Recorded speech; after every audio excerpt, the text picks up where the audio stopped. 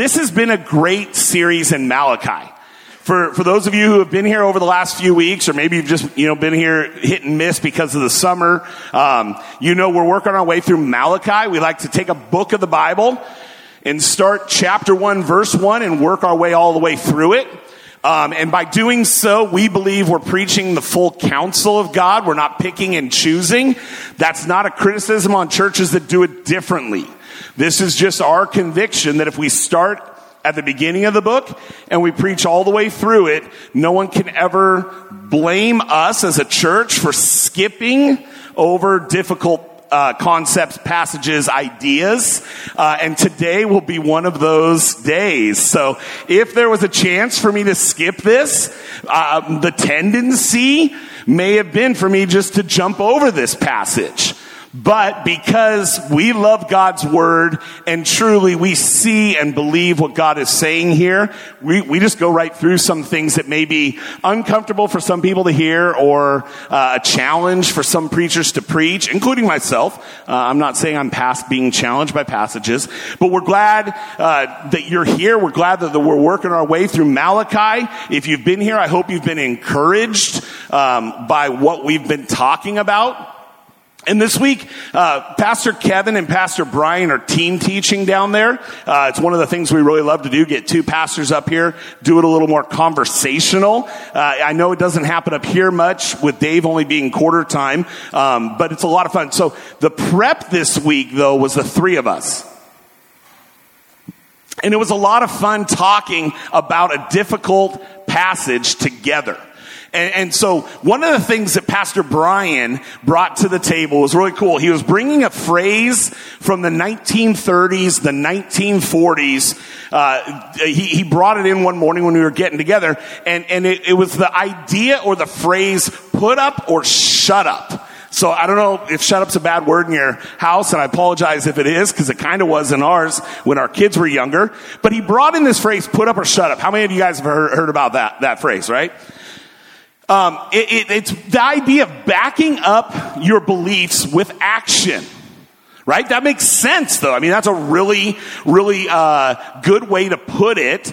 Put your money where your mouth is. How many of you have heard that one? I mean, again, same sort of idea. If you say you believe something or you're supportive of something, you need to be there through your finances, through your actions, etc., etc.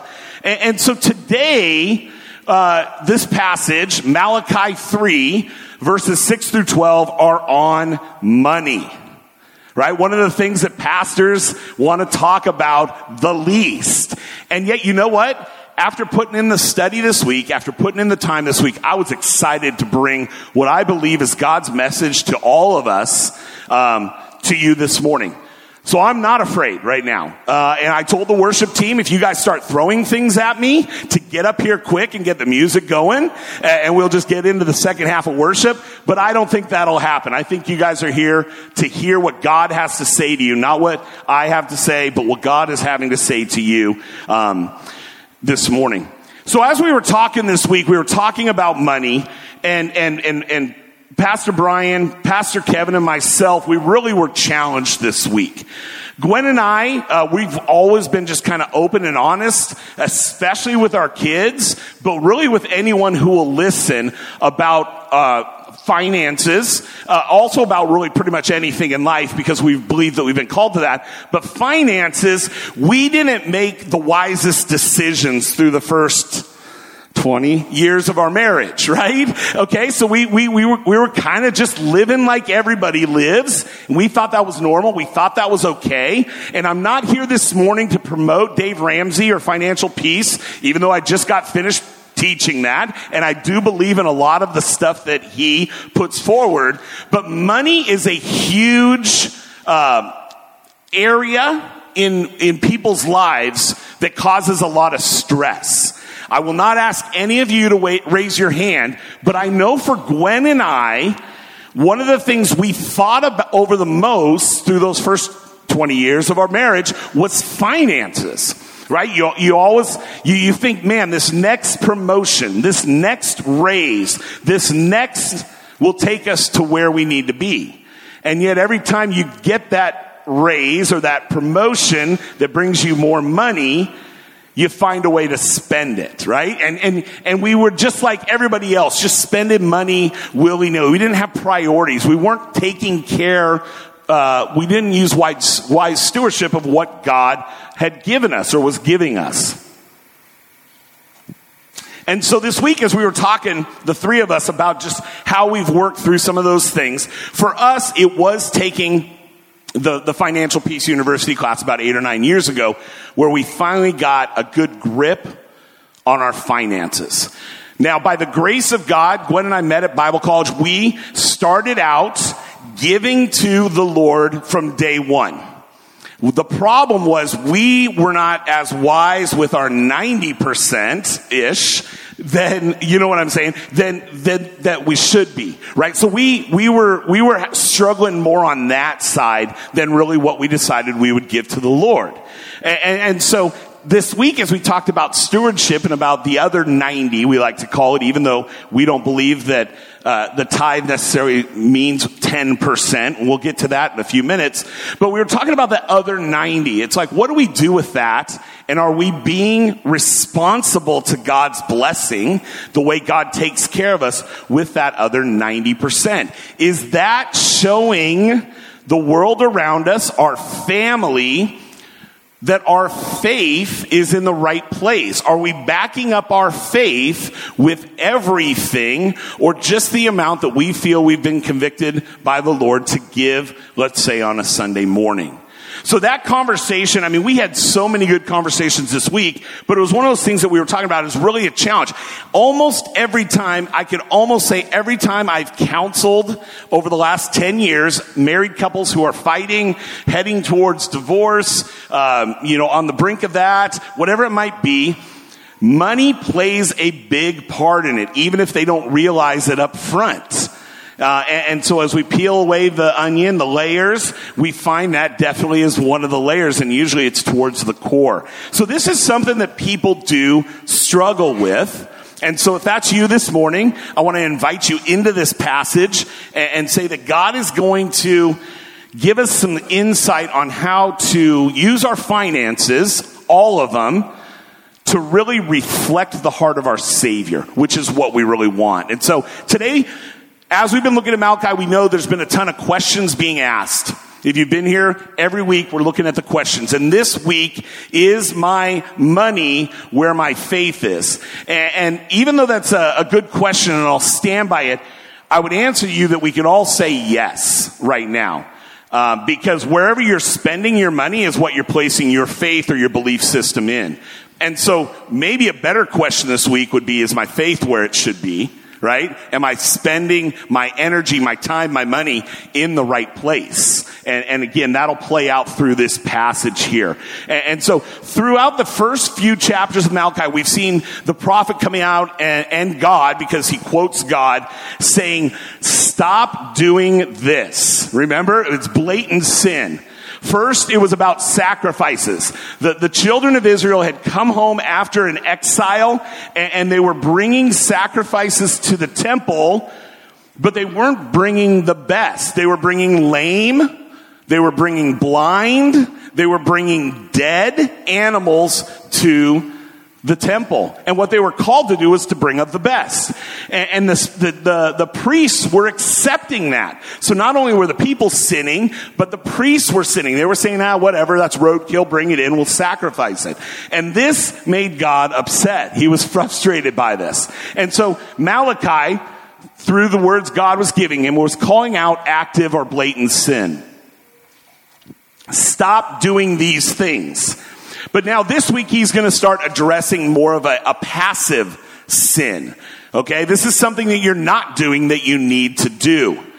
And so don't forget that even though we look at it by verses, by chapters, this is one continuous address in the book of Malachi.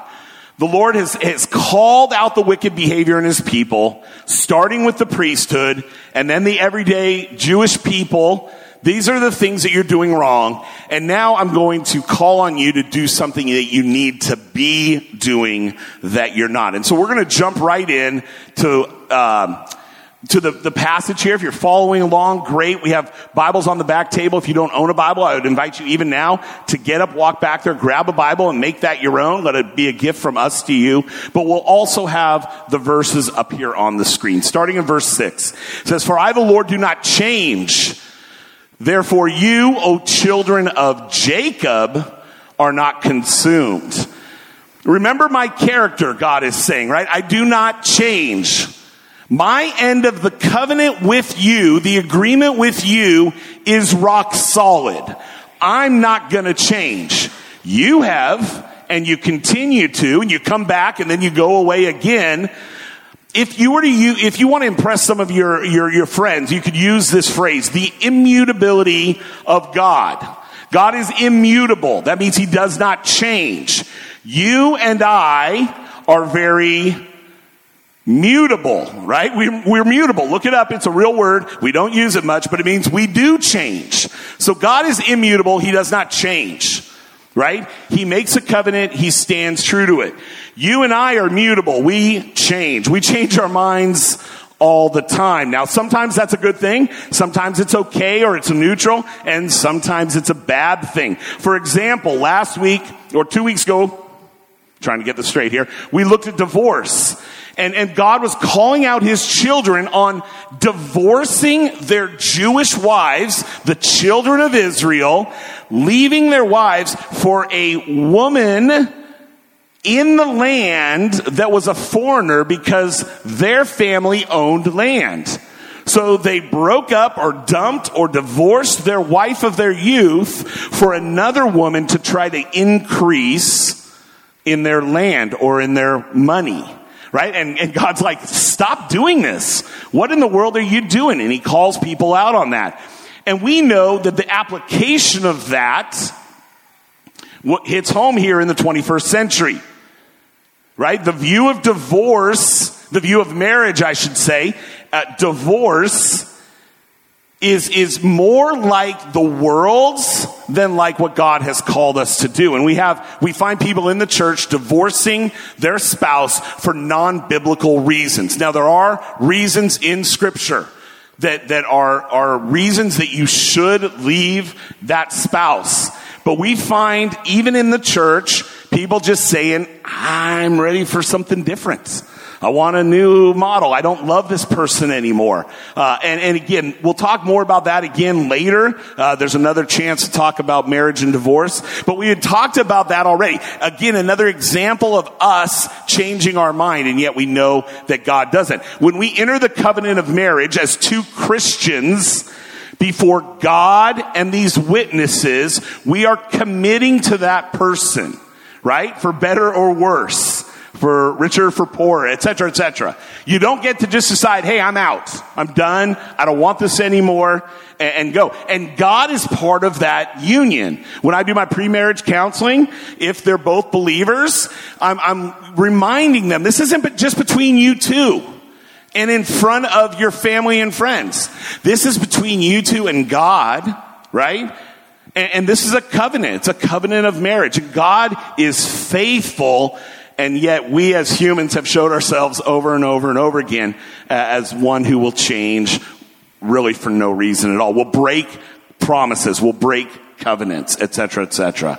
And so here we see God coming out and saying, I do not change. Therefore you, O children of Jacob, are not consumed.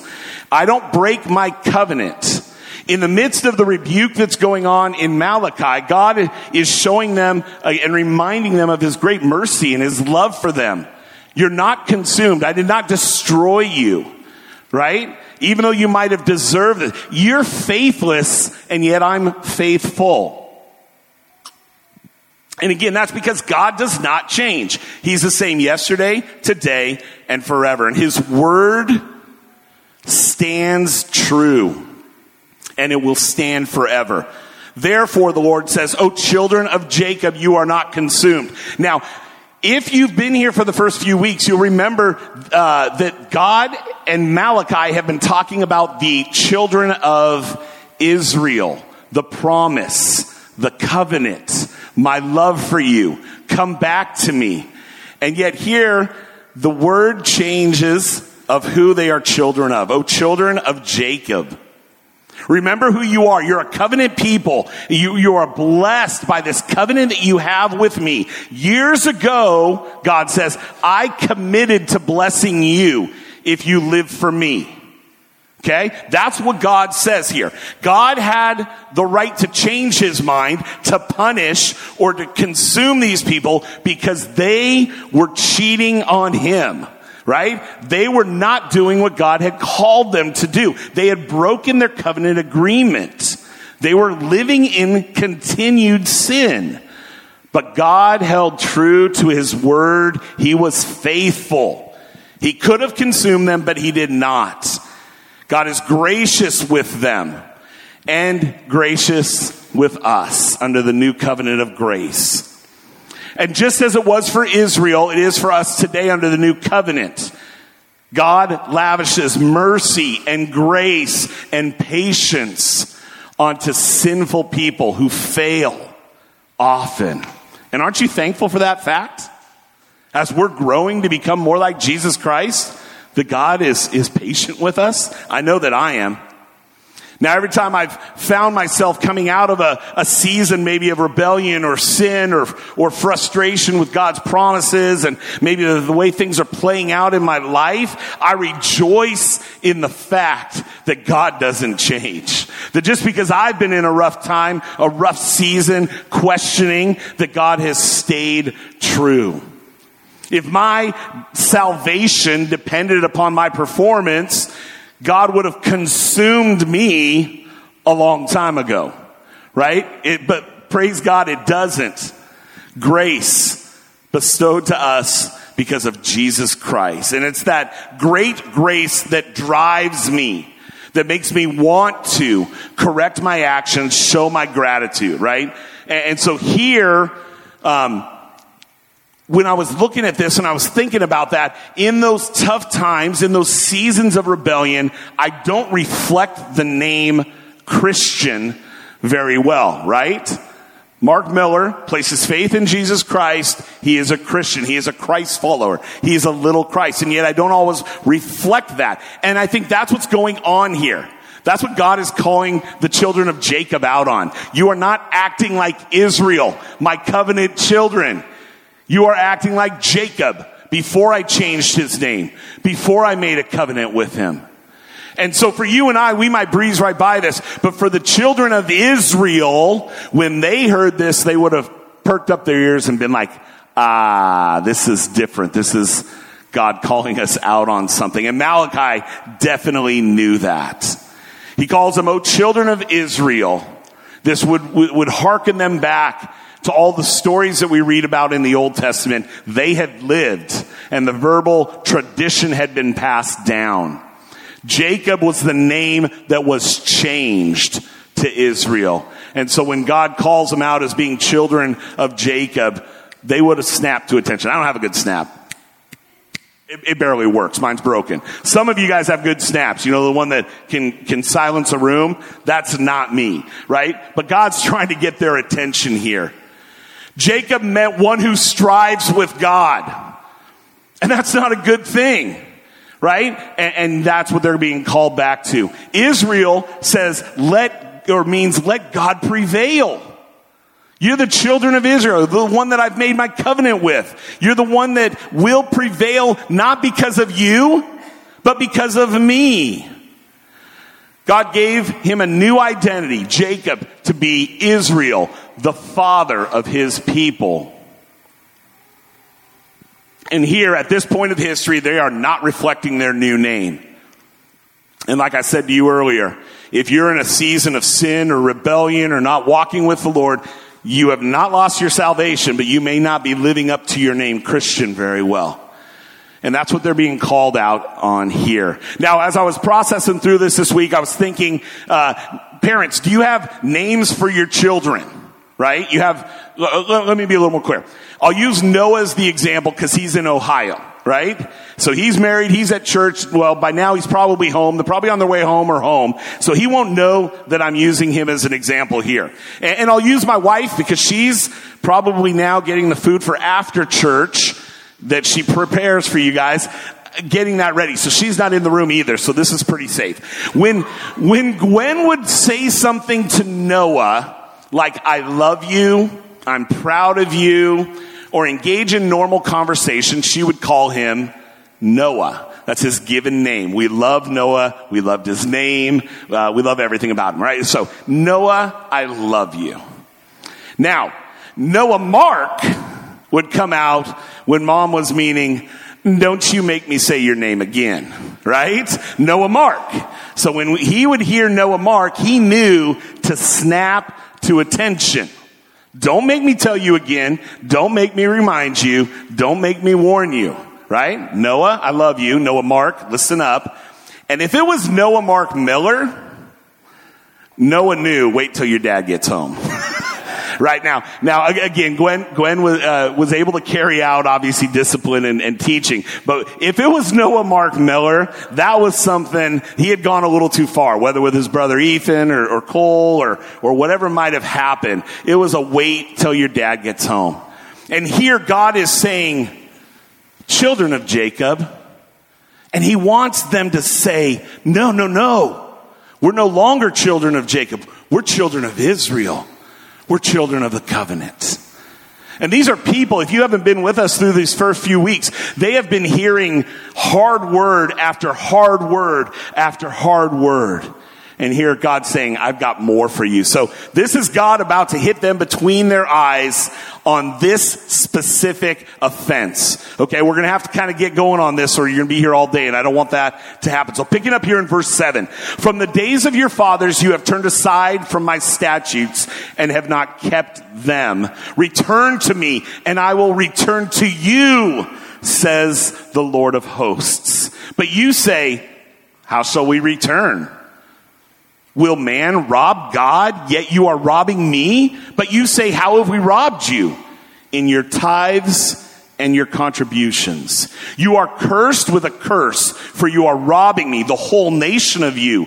Bring the full tithe into the storehouse, that there may be food in my house. We're going to pause there. We got a little bit of stuff to go over in this passage here. And I pray right now that you will just keep your heart and your mind open to what God has to say to you this morning. From the days of your fathers you have turned aside from my statutes and have not kept them. God talking to his children. There was a consistent trend, a pattern of turning aside from God's statutes. I don't need to obey you. I can do whatever I want to. They did not keep the commandments of God. And God says, return to me and I will return to you, says the Lord of hosts. Remember that the old covenant was a transactional one. If you obey me, then I can do this for you. You obey me, I will bless you. You disobey, I will curse you. They just came out of an exile. That exile was because they were disobedient. God allowed for another nation, actually multiple nations, to come in and disperse his people. Why? Because he loved them. Do you believe that discipline is because the father or the parental unit loves their child? I hope you're saying yes. Well, that's God here, right? Sorry, I got distracted there. The new covenant is a little bit different. After that, God says, you obey and I bless. You disobey, he doesn't curse us, but he disciplines us. Your legal standing stays the same. I'm not going to curse you, but I will withhold blessing. I will discipline. God calls his people to return to him. That word literally translated is repent. It's an about face. It's 180 degrees in the opposite direction. This is vital today also. We as Christians have been called to place our faith in Jesus Christ, the cross, the tomb, the empty tomb, right? The whole gospel. But then we need to repent and turn from what we are doing. Turn from our sin. Right? The salvation is because of Jesus Christ, but we've been called to do better and greater things by his power. And it means turning around and running away from what we used to call normal. It's vital. We're supposed to repent and confess. It reminded us of 1 John 1:9. If we confess our sins, God, is faithful and just to forgive us of our sins and to cleanse us from all unrighteousness. When we're heading in the wrong direction, we need to stop. We need to confess it. We need to return to God. We need to repent and go back the other way. As a new covenant believer, you are always forgiven. Once and for all, Jesus Christ on the cross. However, if you're living in sin, your relationship with God can and will suffer. Repentance needs to be a regular part of your life. When you fall short, you need to turn away from that and run back to God. And the good thing is God doesn't go anywhere. He's right there. So it doesn't take long. When you turn to him, he is right there waiting for you. This is part of the disciples' path that we talk about all the time. So this is a repeat, right? Every time we do something, we need to do it again, not just a one-time thing. We need to return. Draw near. James 4:8. Looks like we're going to go into James next. The next book we're going to do is James, it looks like. But James 4:8 says, draw near to God, and he will draw near to you. Cleanse your hands, you sinners, and purify your hearts, you double-minded. Right? James isn't holding back. He's telling you who you are. And you know how he knows this? Because he is the same. We need God in our life.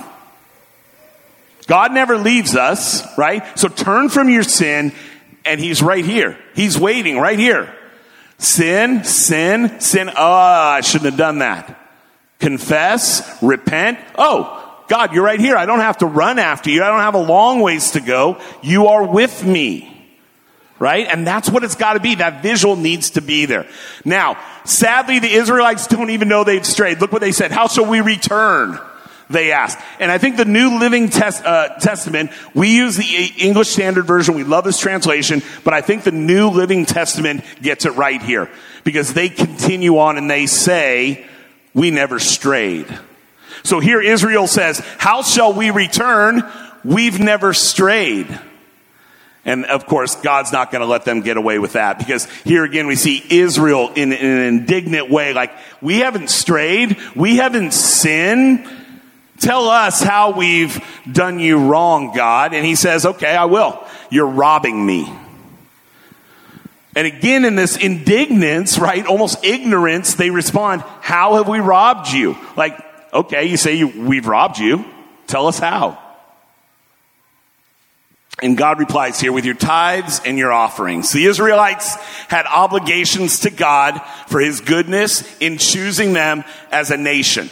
That's spelled out in the Old Testament. We've talked about it before. We can talk about it again sometime. But the tithe, the concept, the idea of the tithe is 10% of their income, 10% of their worth every year was given to God. The best, the first. And again, if you're sitting through series on this, or we're going through it, we can argue that it was actually up closer to 23% or 24% by the time they paid all these other taxes, temple taxes, etc., etc. The 10% was an initial gift right off the top, right? And so that's where we get that word tithe, okay? And we remember when we talked about the Levites, the priesthood.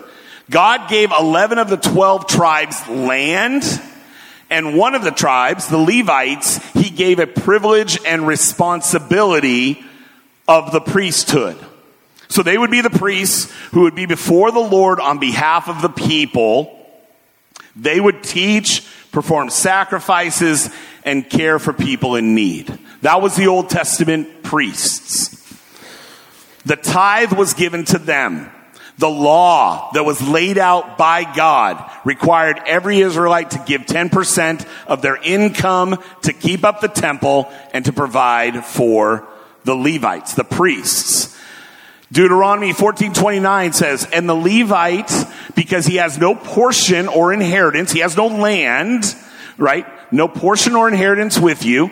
And the sojourners, the fatherless, and the widow who are within your towns shall come and eat and be filled, that the Lord your God may bless you in all the work of your hands that you do. Not only were the Levites provided for with this tenth, but the sojourner and the orphans and the widows. This was ministry. This is what was supposed to be going on in Israel by the tithe that was given. They could take care of people who were in need, right? Real ministry is happening due to this gift, this tithe. And notice at the end, God promises to bless the Israelites in all the work of their hands when they do give. But the Israelites had not been keeping their end of the covenant, right? You are cursed with a curse, for you are robbing me, the whole nation of you. Now, it seems that the whole nation had gotten lazy, greedy, complacent in their sin. They didn't care. We were talking about this with the offerings, bringing blind or lame. Yeah, this one's got a broken leg. Let's bring that for the offering. Or even dead. Oh, I came outside. It's dead. Let's bring it to the temple really quick, and we just sacrifice this. When God had called them to bring the best. And so God says that by not giving your tithe, you are robbing him. So he commands them, bring the full tithe into the storehouse, that there may be food in my house. The beauty of God's grace is displayed in these next few verses that we're going to look at to end this sermon this morning. He not only requires the 10% from them, but you're going to see that in his love and in his mercy and in his grace, he is going to make a promise that accompanies it. So let's pick up here and finish out the second half of verse 10 through verse 12. And thereby put me to the test, says God. Says the Lord of hosts, if I will not open the windows of heaven for you and pour down for you a blessing until there is no more need. Very important word. We're going to get back to it. The word there is not want. It is need. Okay. I will rebuke the devourer for you so that it will not destroy the fruits of your soil, and your vine in the field shall not fail to bear, says the Lord of hosts. Then all nations will call you blessed, for you will be a land of delight, says the Lord of hosts. So God says, put me to the test. We have talked about other times, other places in Scripture where people test the Lord and it doesn't end up going well for them. Okay? But here in this passage, God says, put me to the test in this area. Go ahead and test me. See if I won't provide for you. This is huge. And God's promise here is big. It says, I will open the windows of heaven for you and pour down for you a blessing until there is no more need. Now, what this is not, what I will not sit up here and say is, if you give to the church, like I think we are all called to, not just in this passage, but throughout Scripture, and we can do a whole sermon series on it, right? And we won't today, but I will not say you will be blessed, you will be prosper. It's not going to. You're gonna have so much money, you're not going to know what to do. You're going to prosper, right? This is not a health, wealth, and prosperity sermon, and I don't think it's anywhere in Scripture that would point you towards that, right? I'm pretty sure that every Jew would have loved for God if he had offered, hey, if you bring your 10th, I'm going to give you health, right? You're not going to be sick at all. I'm going to give you all the wealth that you need. I'm going to make you prosper among the people. Health, wealth, and prosperity, right? No. That's a false doctrine that creeps out here today, right? And it does even in some prominent churches. And that's not what God is saying here. If you give to the church, he doesn't promise to make you healthy, wealthy, and prosperous. And if you're hearing that, I can't find it in Scripture. Let's have a conversation. I would say flee from that kind of teaching. But what does he promise here? What does he promise to his people? And then I believe to you and I today. He promises that what they need will be provided for, not their every want. Their need. And how will God do this? Agriculture's, society, right? What does he say here? I'm going to open up the windows of heaven. This is literally saying, I will cause it to rain in the desert for my people so that they can grow their crops. I will take care of your needs. Trust me. I will open up the windows of heaven. This isn't money. This isn't cars. This isn't mansions falling out of the sky, right? This is feeding their crops. God says he will rebuke the devourer. The understanding in this day and age and what it should be today is about the insects and other animals and other things that might happen to their crops. Again, this doesn't apply to everything else that they may want. This is about their needs. He's going to rebuke the devourer, likely referring to pestilence, so that the Israelites' fruit will not be destroyed, and your vine in the field shall not fail to bear. God says, do what I ask, and I will take care of you. Okay? Who makes this promise? The Lord of hosts. This refers to God's power and his majesty. He commands the armies of heaven, and he commands nature itself, including weather, including pestilence. This is a working covenant that God has with his people, right? Live in the covenant that I have laid out for you. Now, a conviction that I fell under this week is all my belongings belong to God.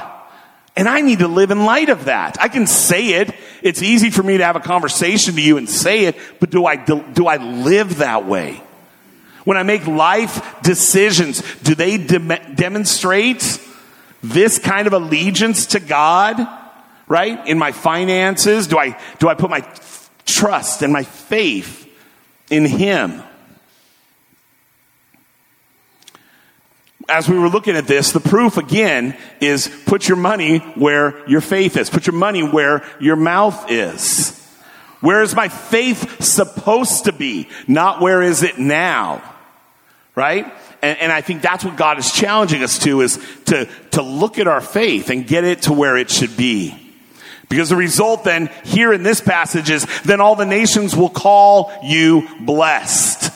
Right? God talks about this multiple times, even in Malachi, but in other books too. People will look at you and see me. That's what God tells the nation of Israel. They're going to call you blessed. They're going to praise my name. Isn't that what we try to encourage each other to do all the time? Be the kind of people that live their life in such a way that even if somebody doesn't know you're a Christian, they'll look at you and say, what's special about that person?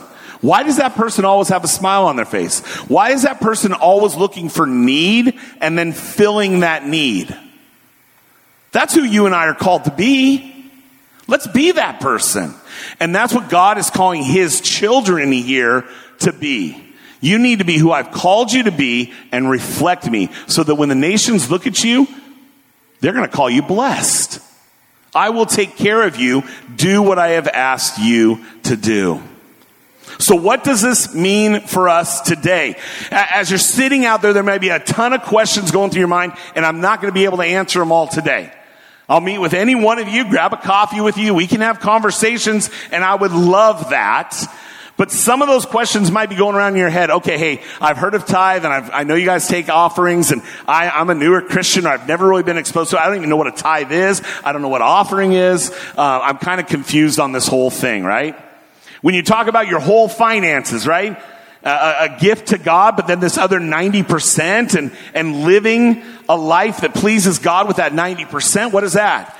We know we've talked about Jesus raising the bar. We talked about that last week when we were talking about divorce.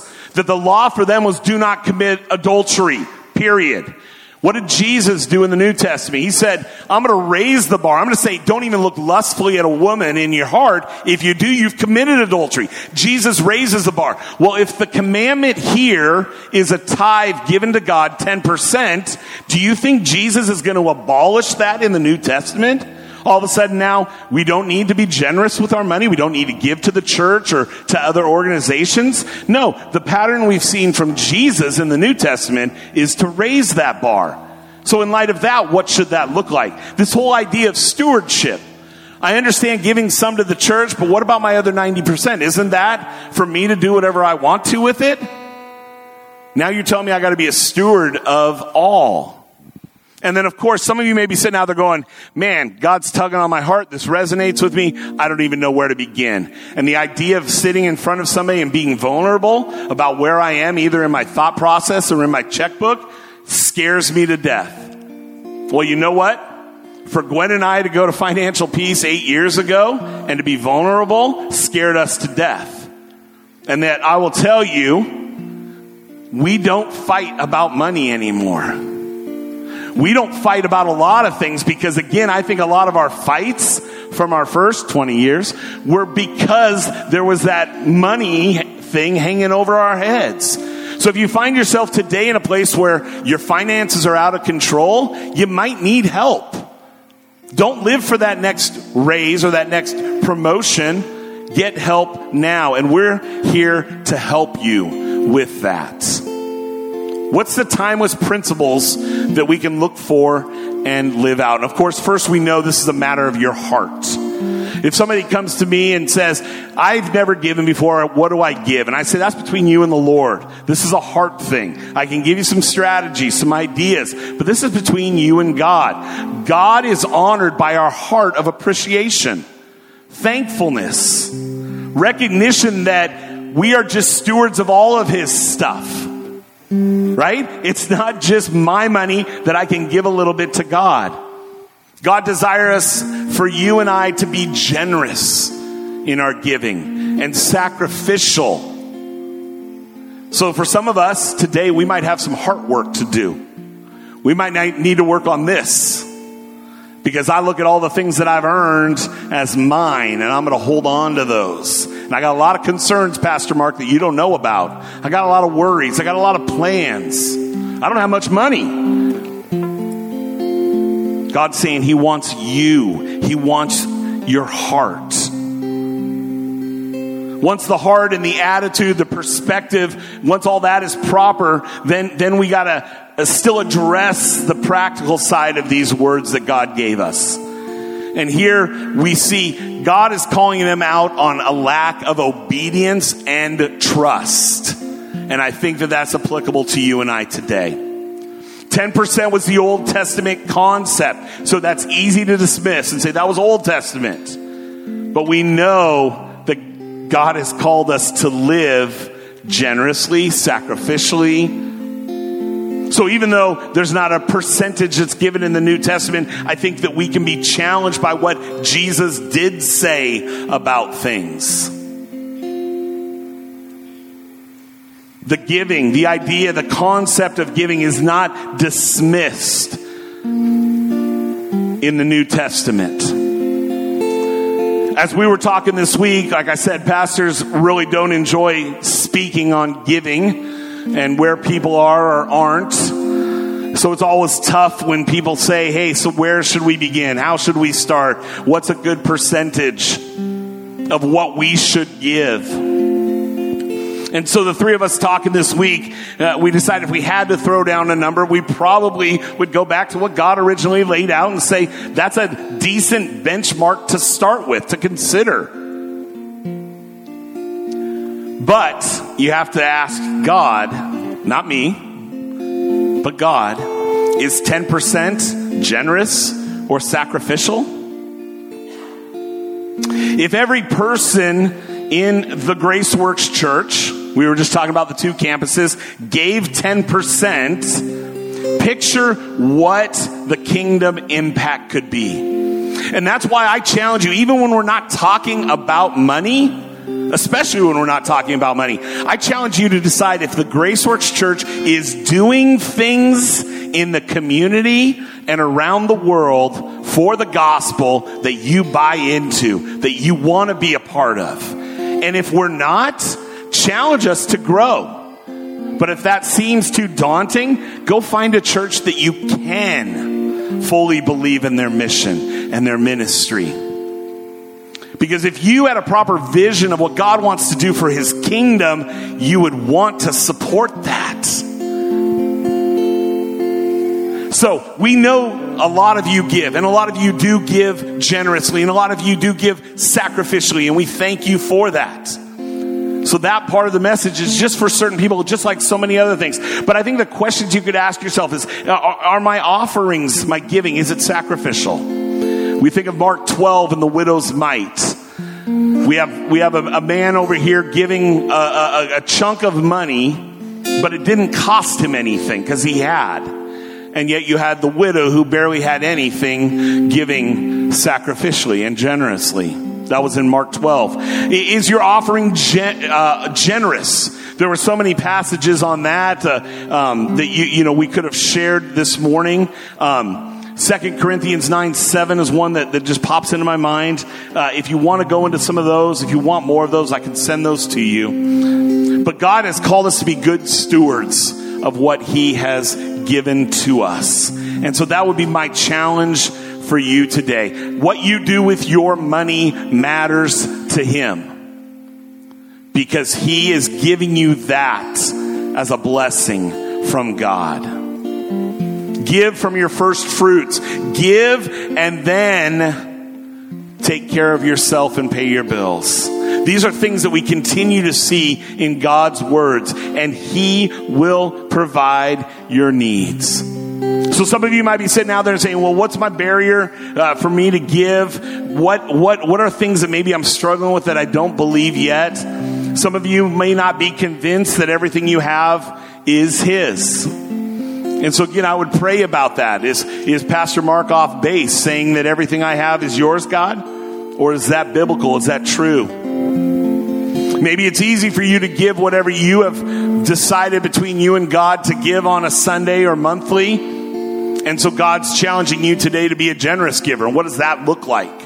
That's a fun place to go as a believer. How do you want to stretch me, God? Maybe you're like me and really the pastor sitting around the table this week. We're like, what could we sacrifice out of our own life to have more money to put towards kingdom purposes? So again, these are all questions that you may want to ask the Lord this week. How can I demonstrate that I am a good steward of your money?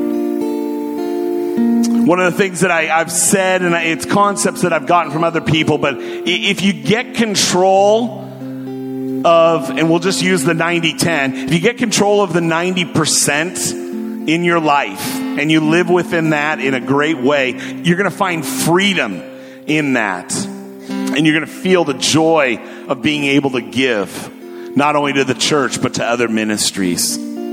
That's something I truly believe. It's something as a church we want to offer to help you to get there. If God is calling you to be a giver, a generous giver, stretching you in ways that you maybe have never been stretched before, we're willing to help you. We're willing to meet with you. We're willing to put you in contact with people who are wise in the areas of finances. Don't let this week go without making steps towards who God has called you to be. Let's pray real quick.